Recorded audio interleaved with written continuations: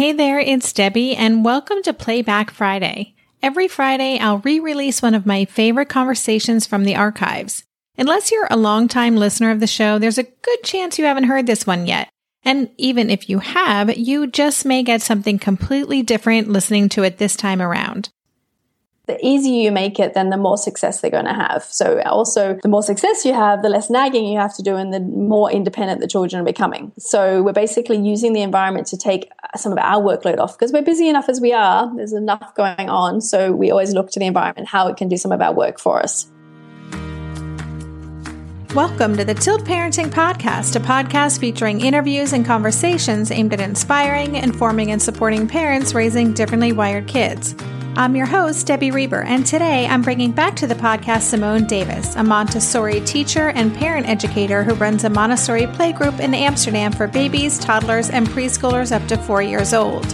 She's also the founder of the Montessori Notebook, featuring free articles, downloads, and videos about how to bring more Montessori into your home. And incidentally, Simone also happens to be a dear friend and regular work buddy, and we meet up weekly to co-work over coffee, so I know she has lots of great things to share with our community. I wanted to bring Simone back on the show today to talk about our spaces. Not metaphorically, but literally the spaces in our home and how we can best design and set them up to support our differently wired kids.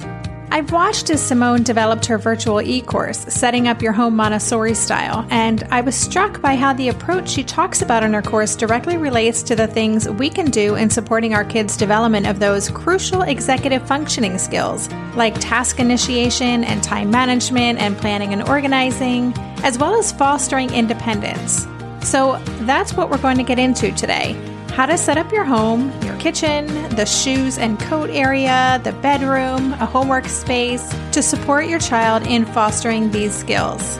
I also have a special ask for you this week. As we're nearing our 1-year anniversary of the podcast, I've set a goal of having 50 ratings on iTunes. We are nearly at 40 right now, so still a great showing, but I would love to hit that 50 mark by our anniversary next month. So if you want to help me, it is super simple. Here's what you do. Just go to the Tilt Parenting Podcast page on iTunes, and at the top, click on Ratings and Reviews. You can then leave a rating with just the click of a button. And if you're feeling super ambitious and you want to leave a review, by all means, go for it. Thank you so much for considering and helping us reach this goal. And now let's get on with the show.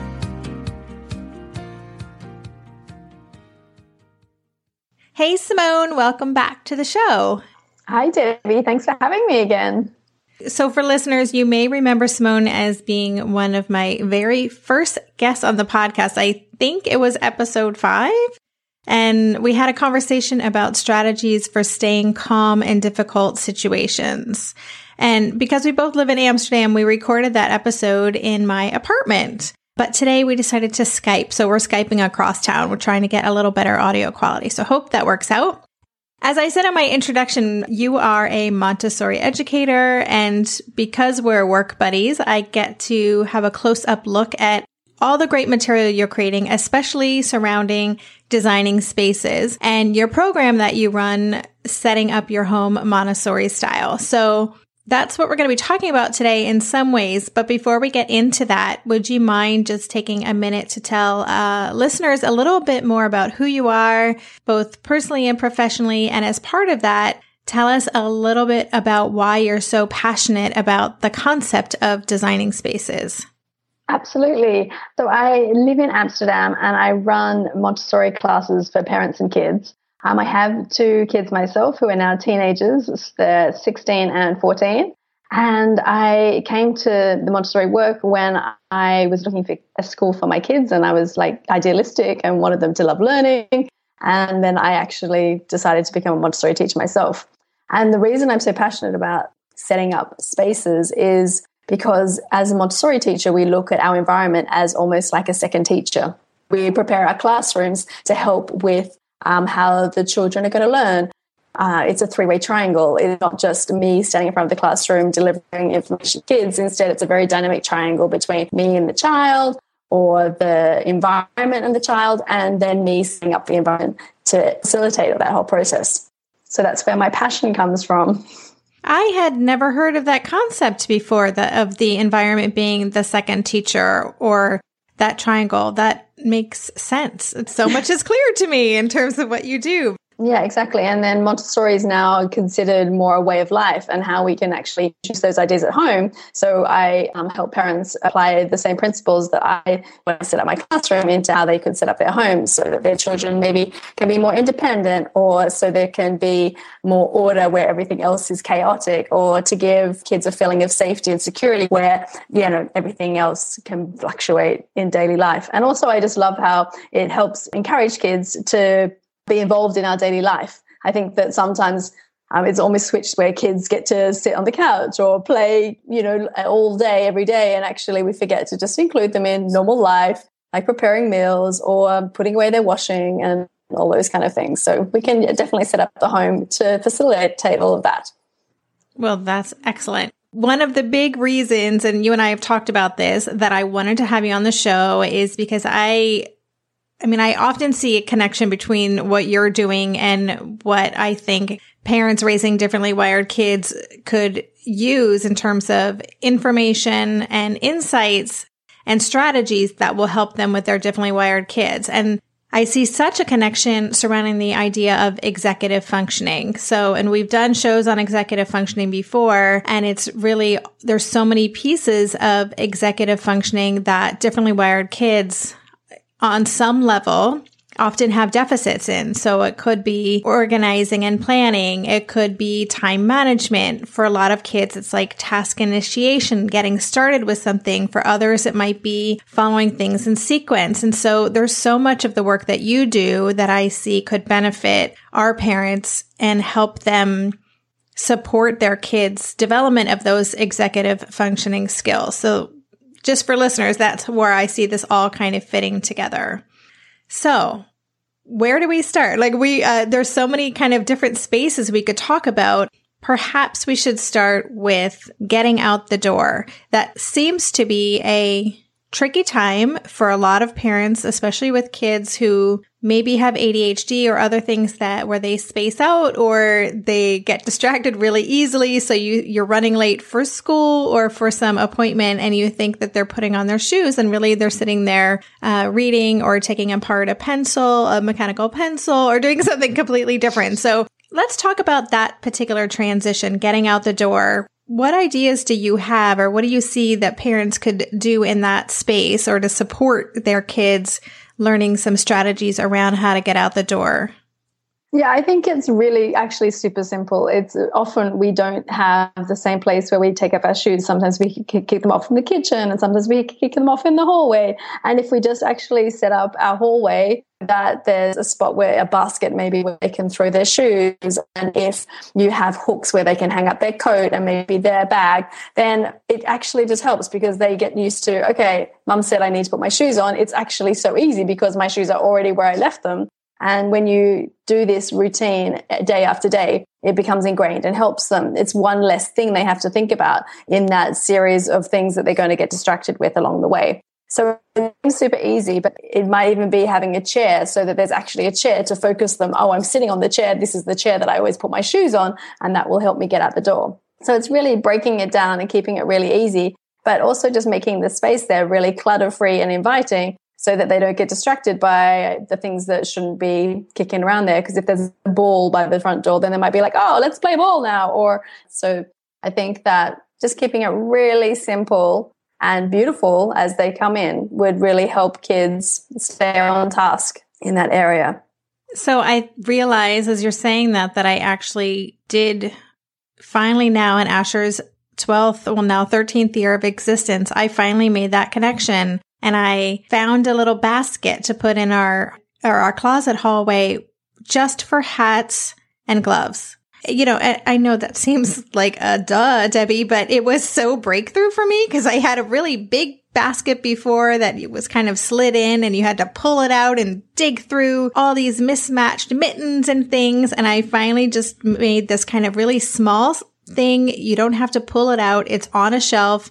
It only has like the pair of gloves for each of us and the hat we're wearing. And it just goes back in there and you take it out. It's super simple, but I mean, I guess in some ways these are simple concepts, but it's a matter of taking the time to create them.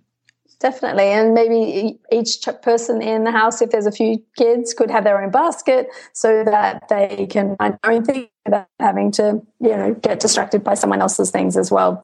I mean, even if there's a child who has trouble getting out the door, I wouldn't have a checklist for everything, but they might need a checklist at the door to see, do they have everything they need for school, or do they have their gym bag on Monday, and run through that list. That can also help them keep on task, definitely. Yeah, it's really simple. so overlooked.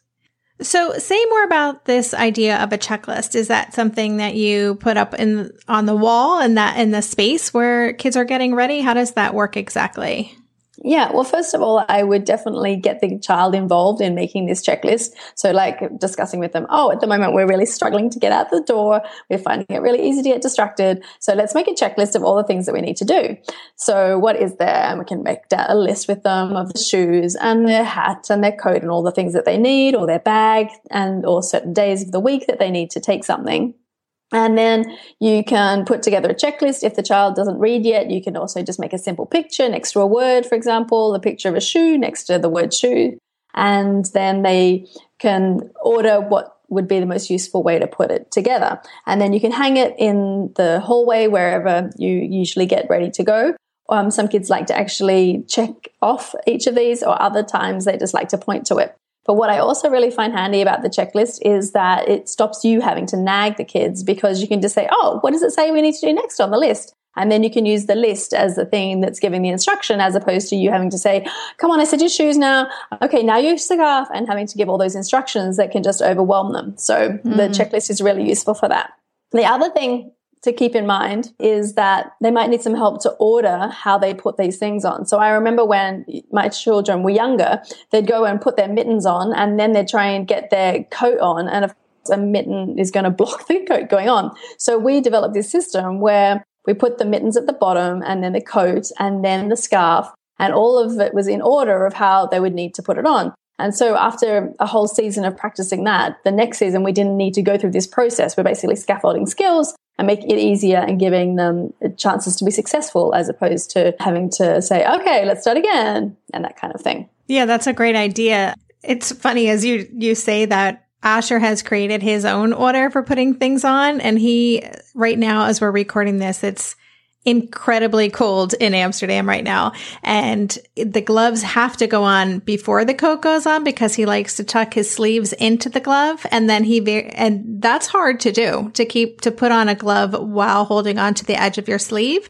Then he needs to put the whole thing inside. It's a very complicated, I'm just saying. So maybe finding out what, because some of our kids with sensory issues might have specific ways that they need to do it. So working with them to come up with that order. Definitely. Yeah. We'll be right back after this quick break. If you listen to the show, you probably know that at least 1 in 5 children is differently wired. But did you know that approximately 1 in 2 women will experience hair thinning? If you're part of that 50%, you are absolutely not alone. But because hair thinning for women isn't something people openly talk about, going through it can feel lonely and frustrating. So why not do something about it with Nutrafol? Nutrafol is the #1 dermatologist-recommended hair growth supplement, with over 1 million people seeing thicker, stronger, faster-growing hair with less shedding. Everyone's root causes of hair thinning are different, so a one-size-fits-all approach to hair growth isn't going to cut it. Nutrafol has multiple formulas tailored to give your hair what it needs to grow throughout different stages, postpartum, menopause, even for different lifestyles like a plant-based diet.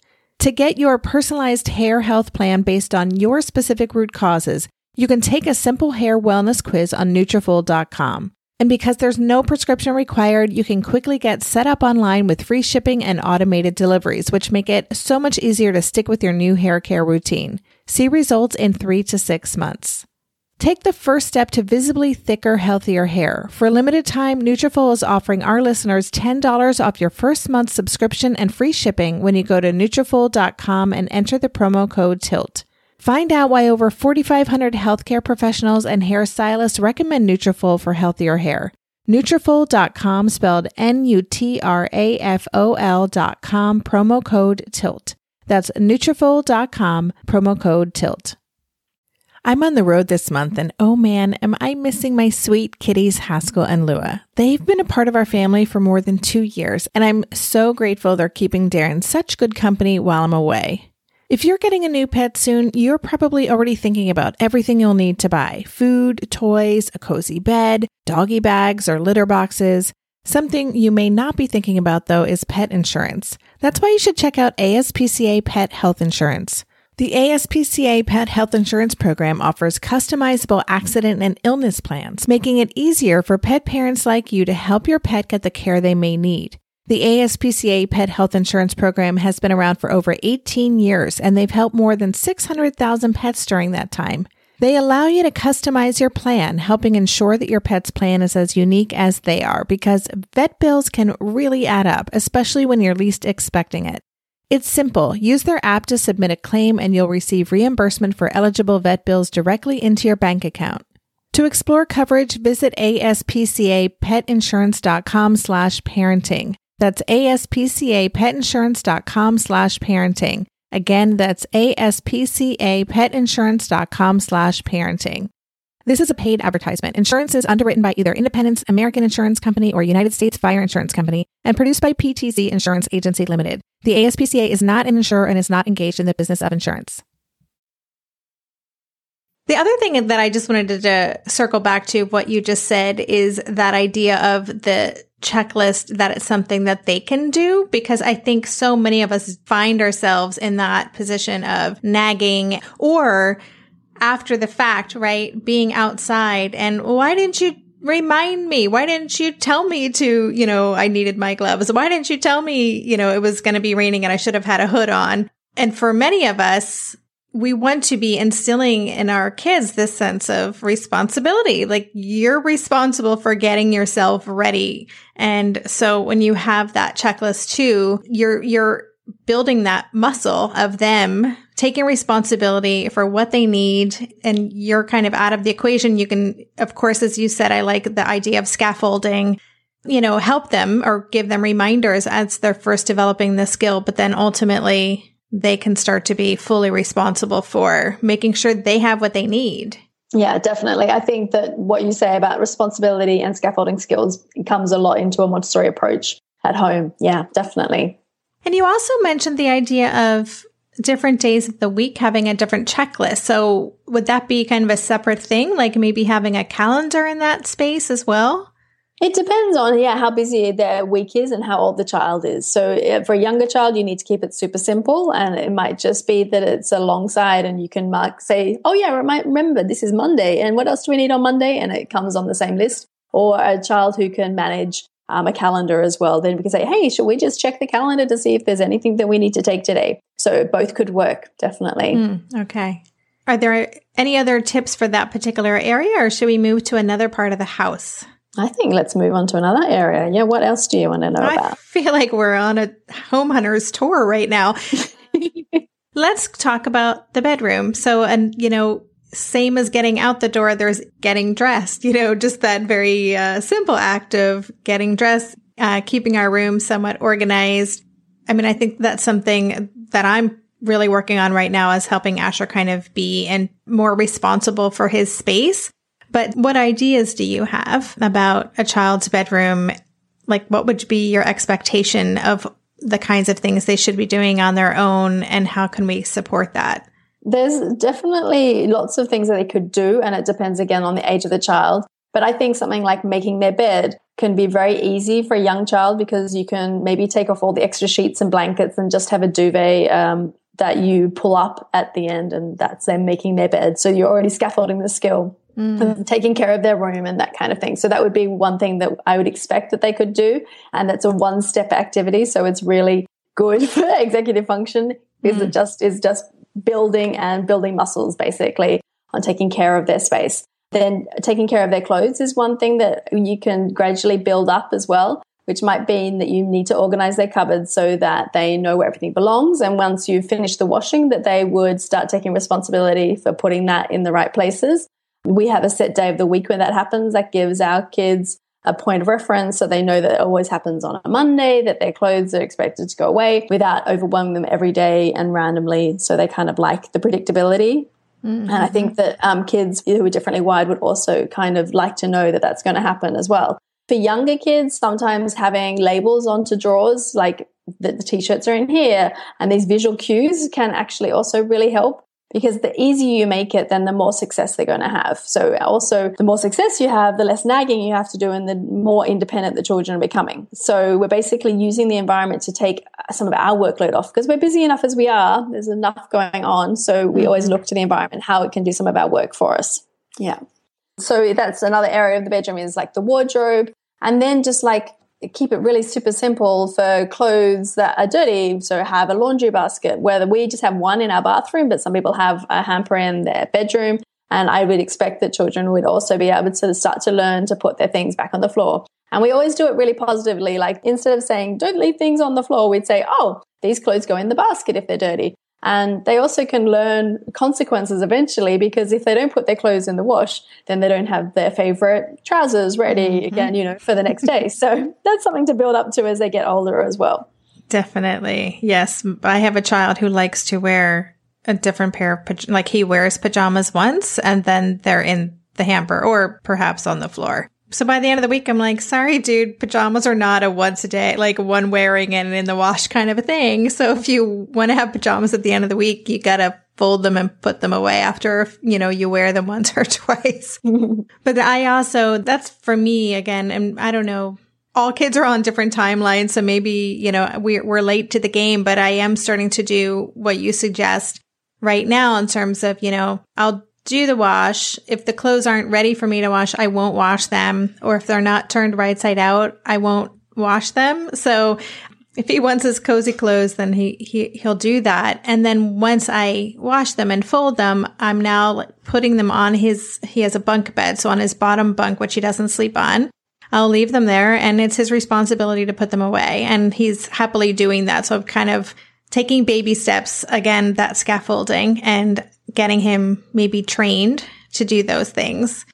But let me ask you a question about the role of us as parents and all this. So I am a super organized person. My mom is still in shock that I turned out this way, because I wasn't when I was a kid, but I really like structure and organization, and everything has its place. But I know that that's not the case for a lot of parents.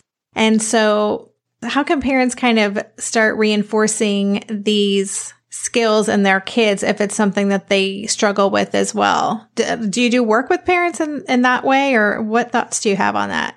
I think that these kind of parents, it probably doesn't come naturally for them to always put their socks in the same place or to set up that entrance hall that we talked about, that it would be quite difficult. So I would then get them to enlist a friend, someone who is super organized, who can just come in and help them get it set up. Because once it's set up, it's not brain science, it's not difficult. And they might just need them to come and check on them in 6 months to check that everything's kind of still running as normal. But yeah, I mean, basically, maybe you could even, if for an older child, say, hey, let's help each other, because you know that I also struggle with putting my things back, and you can help me, remind me if I'm getting it wrong. And then you're kind of like playing along with them and making a little bit of a game of it as well. Or you can get people to come in and help you declutter and to help you set up your spaces and things like that if you're finding that you're also really struggling with it. And it might be a one-off thing.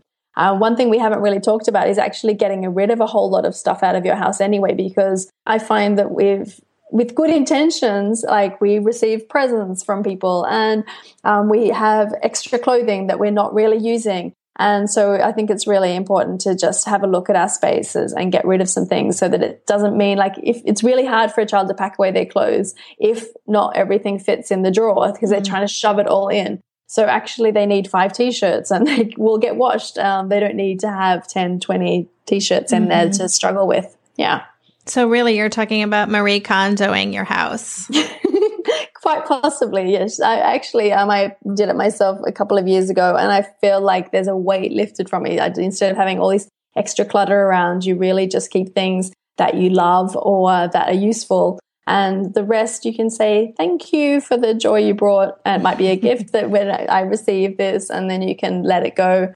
She doesn't even have a chapter on how to recycle things or anything like this, because she just wants you to, at a point, get rid of stuff. And then, when it's a smaller amount, when you're sorting through things, then that's totally possible to donate. But sometimes we get so overwhelmed by how am I going to get rid of all these things So sometimes you just have to let go and say thank you to those things. It really makes a big difference. Yeah. I'll have to confess I haven't read Marie Kondo's book, but I feel like I kind of live that lifestyle. I am a big purger and I'm constantly like getting rid of things because I can't stand clutter. And I am a big believer in keeping things simple. And I think that's a lot of what we're talking about. Like even, you mentioning having just a duvet and a pillow, you're right. It's a one step, like pull up the duvet, stick the pillow on, boom, bed made. And I think that's a good thing to keep in mind, that there are lots of opportunities to really simplify things so that our kids can be developing these skills and learning these habits pretty painlessly, right? And sometimes maybe we get caught up as parents or as adults in thinking that things have to be X, Y, and Z, right? Well, a bed has to have this sheet and a top sheet and a blanket and, all these things. But maybe if we look at our environment through our child's eyes and think about how can we simplify in general, we might come up with some creative ideas. Definitely. We'll be right back after this quick break. This year, I've been working on becoming more attuned to my body, and so I'm starting to really recognize how periodic spikes in anxiety or disruptions to my routines can seriously throw my whole system off. And as I've been traveling a ton this past month, which is both disruptive and somewhat stressful, I'm especially glad that I have the extra support of Synbiotic Plus, a 3-in-1 supplement from Ritual with clinically studied prebiotics, probiotics, and a postbiotic to support a balanced gut microbiome. Synbiotic Plus provides fuel to the cells that make up the gut lining to support a healthy gut barrier. And it comes in this very cool minty delayed release capsule, which was specifically designed to help survive the harsh conditions of the upper GI tract for delivery to the colon. The bonus is that the capsules don't need to be refrigerated, so I can easily bring them with me in my carry-on. On a personal level, I love that Ritual is committed to sustainability. They're a female-founded B Corp, meaning they are holding themselves accountable long-term to not only think about their company's financial health, but also the health of people and our planet. There's no more shame in your gut game. Synbiotic Plus and Ritual are here to celebrate, not hide your insides. Get 25% off your first month for a limited time at ritual.com/tilt. Start Ritual or add Synbiotic Plus to your subscription today. That's ritual.com/tilt for 25% off.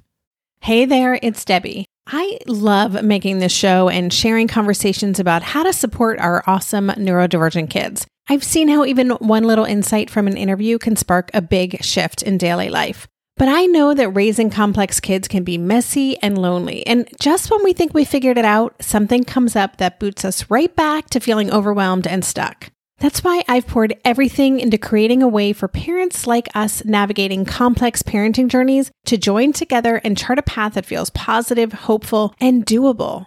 It's the brand new Differently Wired Club experience. In the club, you'll get personal support from me and other seasoned parent coaches, 6 live calls every month where you can connect and get your personal questions answered, the opportunity to learn directly from authors and experts like I have on this show, monthly themes for getting specific and tactical, an exclusive private podcast feed, and the best, most generous community of parents. Seriously, these folks show up for themselves and each other, and that right there is really everything, because it's a daily reminder that we're not alone. Our kids aren't broken, and we have totally got this.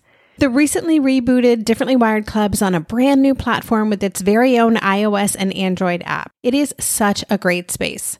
However you learn, whatever your style, no matter the ages, genders, and neurodivergent profile of your children, the Differently Wired Club can help you cultivate the positive shifts you're hoping for. Join us today by going to tiltparenting.com/club. That's tiltparenting.com/club. I hope to see you on the inside. I mean, also in the bedroom space, there may be toys. It depends how your house is set up. If you have a smaller living room, then sometimes toys are located in the bedroom.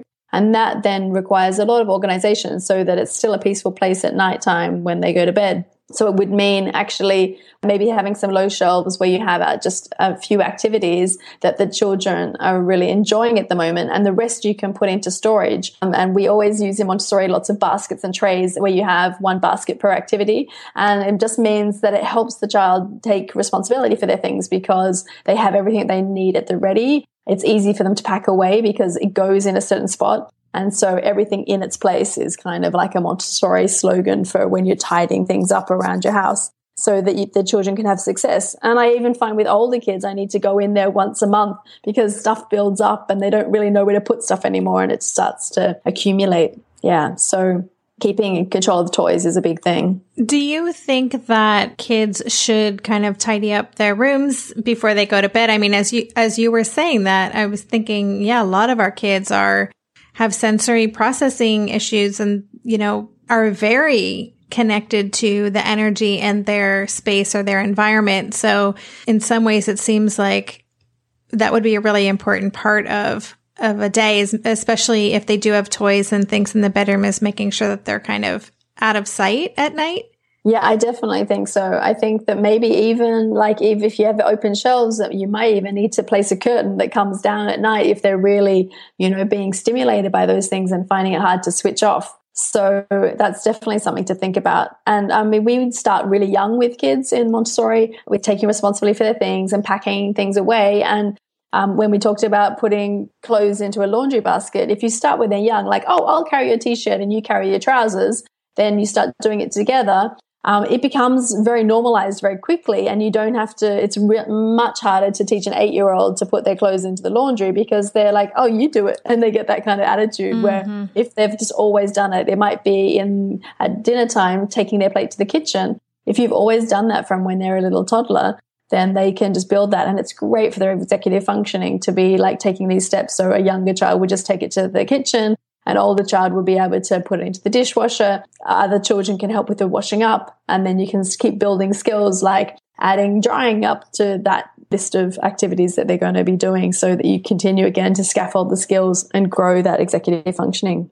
So the younger we can start this stuff, the better, sounds like. Definitely, yes. Well, you just mentioned the kitchen, and that is a space I wanted to talk with you about for my Tilt community who reads my blogs. They know that my son is implementing what he's calling the Better Breakfast Initiative right now, which I am fully supportive of, where he is working on creating his own healthy breakfast and really wants to be responsible for cooking all of them. So we're doing a lot of work around the kitchen. So you talked about kind of getting our kids like accustomed to bringing things in, maybe putting them in the dishwasher and, kind of playing these bigger roles. What other thoughts do you have about the idea of, maybe cooking or doing things in the kitchen? That's such a great space. Yeah, so you can definitely think about having things down low so that the kids can access them. So when people come into our house, they go to open the cupboard up high to get a cup. But actually everything in our house is down low because little kids can't reach up high. And even a 6-year-old kid can't reach to the back of the top shelf. And so we have plates and glasses and bowls and things that they'll need to make their snacks and breakfast and things down low.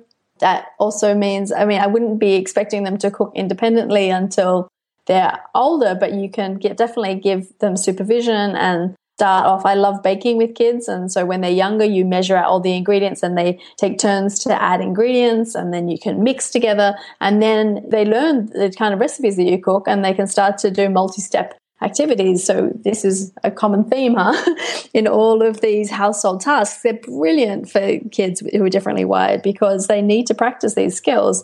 And around the home, there's so much opportunity for it.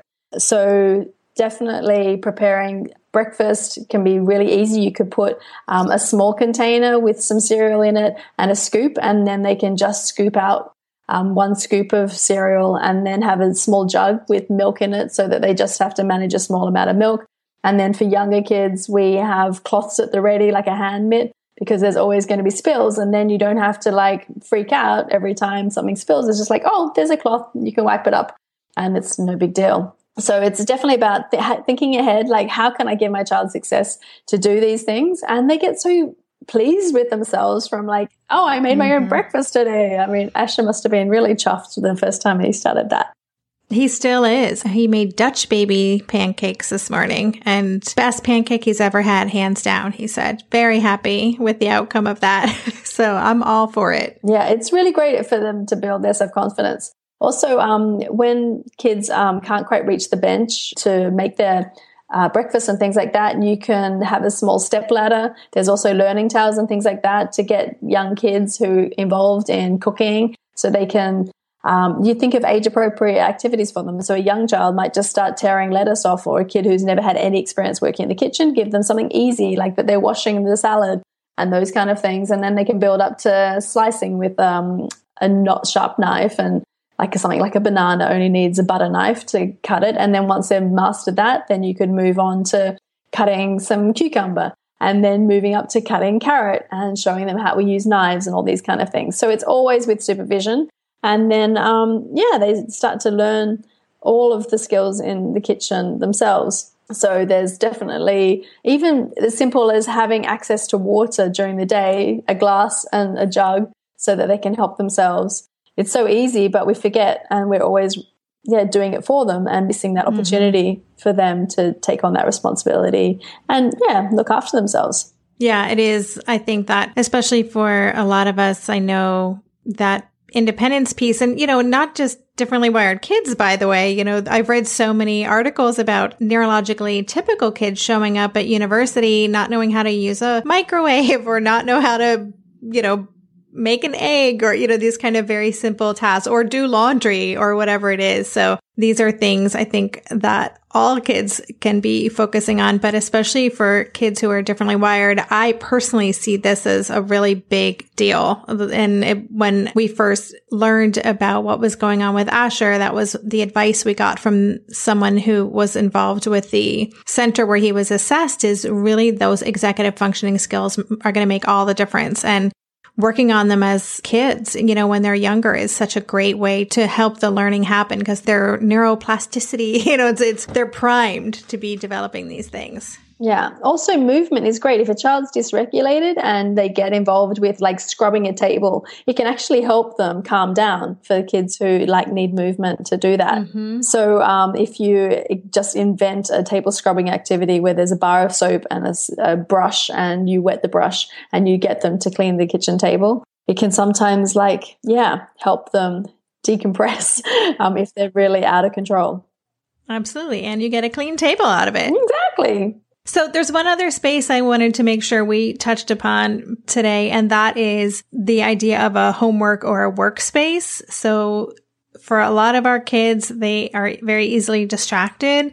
I know I'm homeschooling, so I'm always trying to figure out, what is the right space for different kinds of activities. And I'm always taking notes about, okay, this working at his desk for math is working right now. So how can we make that space more conducive to work? Both in terms of helping kids feel productive or not get distracted when they're doing that, and then also helping them stay organized, because a lot of these kids, it's kind of a classic, especially for kids with ADHD, is losing homework assignments, showing up to school, knowing they did their homework, but not knowing where it is. What thoughts do you have about how to set up a workspace to support kids like that? Yeah, it's definitely difficult for those kids to organize themselves. And so we need to keep it as simple as possible, that their homework always gets unpacked and put in exactly the same place, that their work area is actually clutter-free without distractions lying around. Because if they see their iPad sitting on their desk, before you know it, they might be distracted to do something like that.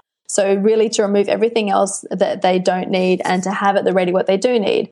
I like to also have a little set of drawers where they can access a pencil, some paper, a stapler, scissors, depending, of course, on their age, so that if they need something, they don't have to walk to the other side of the house and wonder where it might be. I remember just having a cup of tea at a friend's house, and our kids were playing and they wanted to make some comic book, and they kept running into the thing saying, "Mom, where's sticky tape?" And then she'd have to ruffle through hundreds of drawers to find some sticky tape. And so this is in a completely, there's no differently wired kids here, but it's not teaching kids to take care of stuff themselves. So just taking a little bit of time to set up the work area to be very inviting, distraction-free, everything at the ready, and with the things always in the same place, that could really help a child learn that system and then be more productive every day. do it the same every day. Because again, the less work that brain has to do to how do we do this again? It really just helps their executive function a lot. Yeah, there's a book that I love called Switch by Chip and Dan Heath, and it's about how to change things when change is hard. I think that's the subtitle, but they talk about I'm going to say this incorrectly, but basically setting up the right path, like to create the perfect environment so that you can take the thinking out of it, right? That's what when we're forming new habits, we eventually want kids to come home, know their backpack goes here, their homework goes there, and make this be more automatic, because then that doesn't allow for the space really for them to get distracted with other things. Yeah. And the one thing that we haven't really talked about is to make the spaces really beautiful and attractive, because then it's more conducive to, being a place that they want to hang out and that they actually want to do their homework or something like that. So that can also happen in their bedroom. It might be a simple poster or building something in. Like if a kid likes cozy things, then to have a cozy corner where there's a blanket and a beanbag, that could be a really nice place where they do their reading for school. And so looking at the space and setting it up for your child can be really nice too.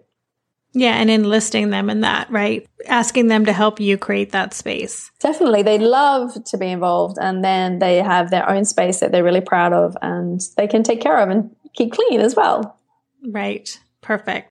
Okay, so I think we went through our home tour, at least the main rooms I wanted to cover today. You shared so many strategies and tips already, but do you have any kind of key strategies that you would want to make sure our listeners take away from this episode?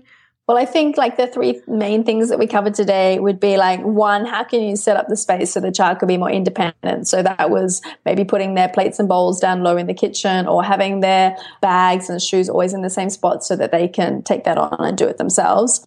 Secondly, it would be making things attractive, comfortable and cozy so that it's an inviting, comfortable space in every area of your house.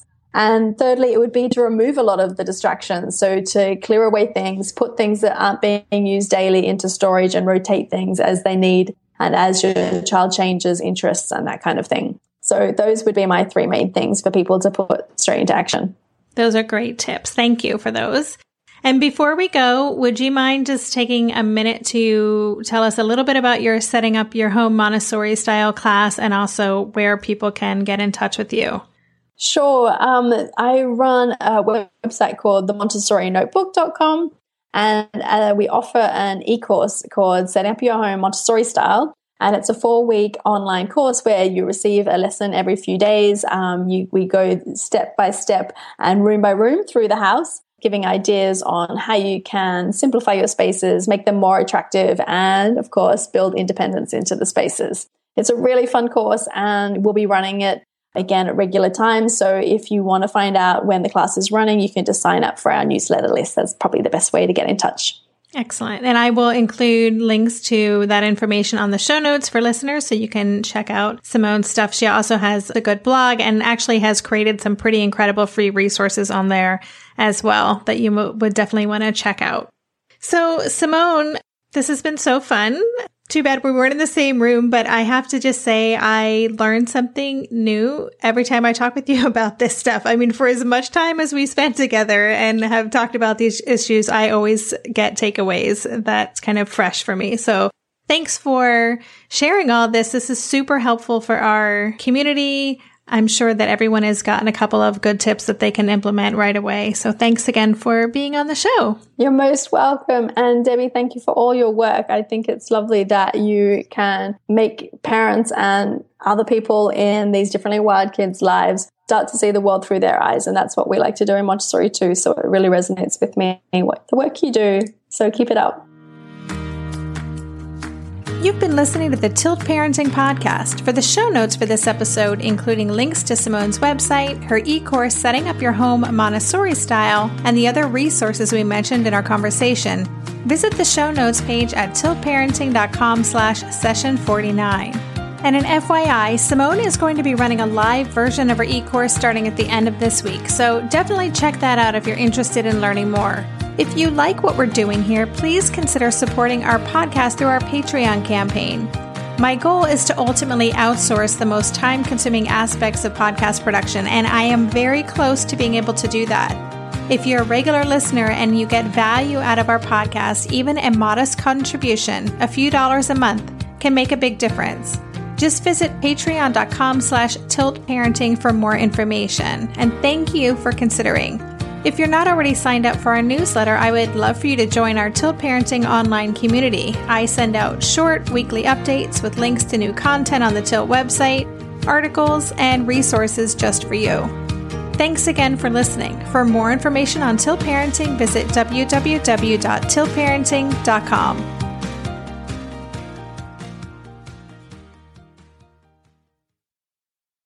When it comes to raising kids, there's so much to consider. Things like, what do we feed them? When do we feed them? How do they sleep? What does it look like to raise kind kids? How does their nervous system work? How do I keep myself calm? What are my triggers? There's so much that comes into play, and we are distilling all of that information for you at Voices of Your Village podcast, where we bring experts in the field of early childhood and education and psychology and across the board so that you don't have to comb the internet for information. You get to show up and hang out and have shame-free, judgment-free conversations and insights into what it looks like to raise kind, empathetic, emotionally intelligent humans. I'm Alyssa Blask Campbell. I have a master's degree in early childhood education. I'm a mom of 2, and I am walking this journey right alongside you doing this work. Come hang out with me at Voices of Your Village, and we can dive into real conversations with actionable tips.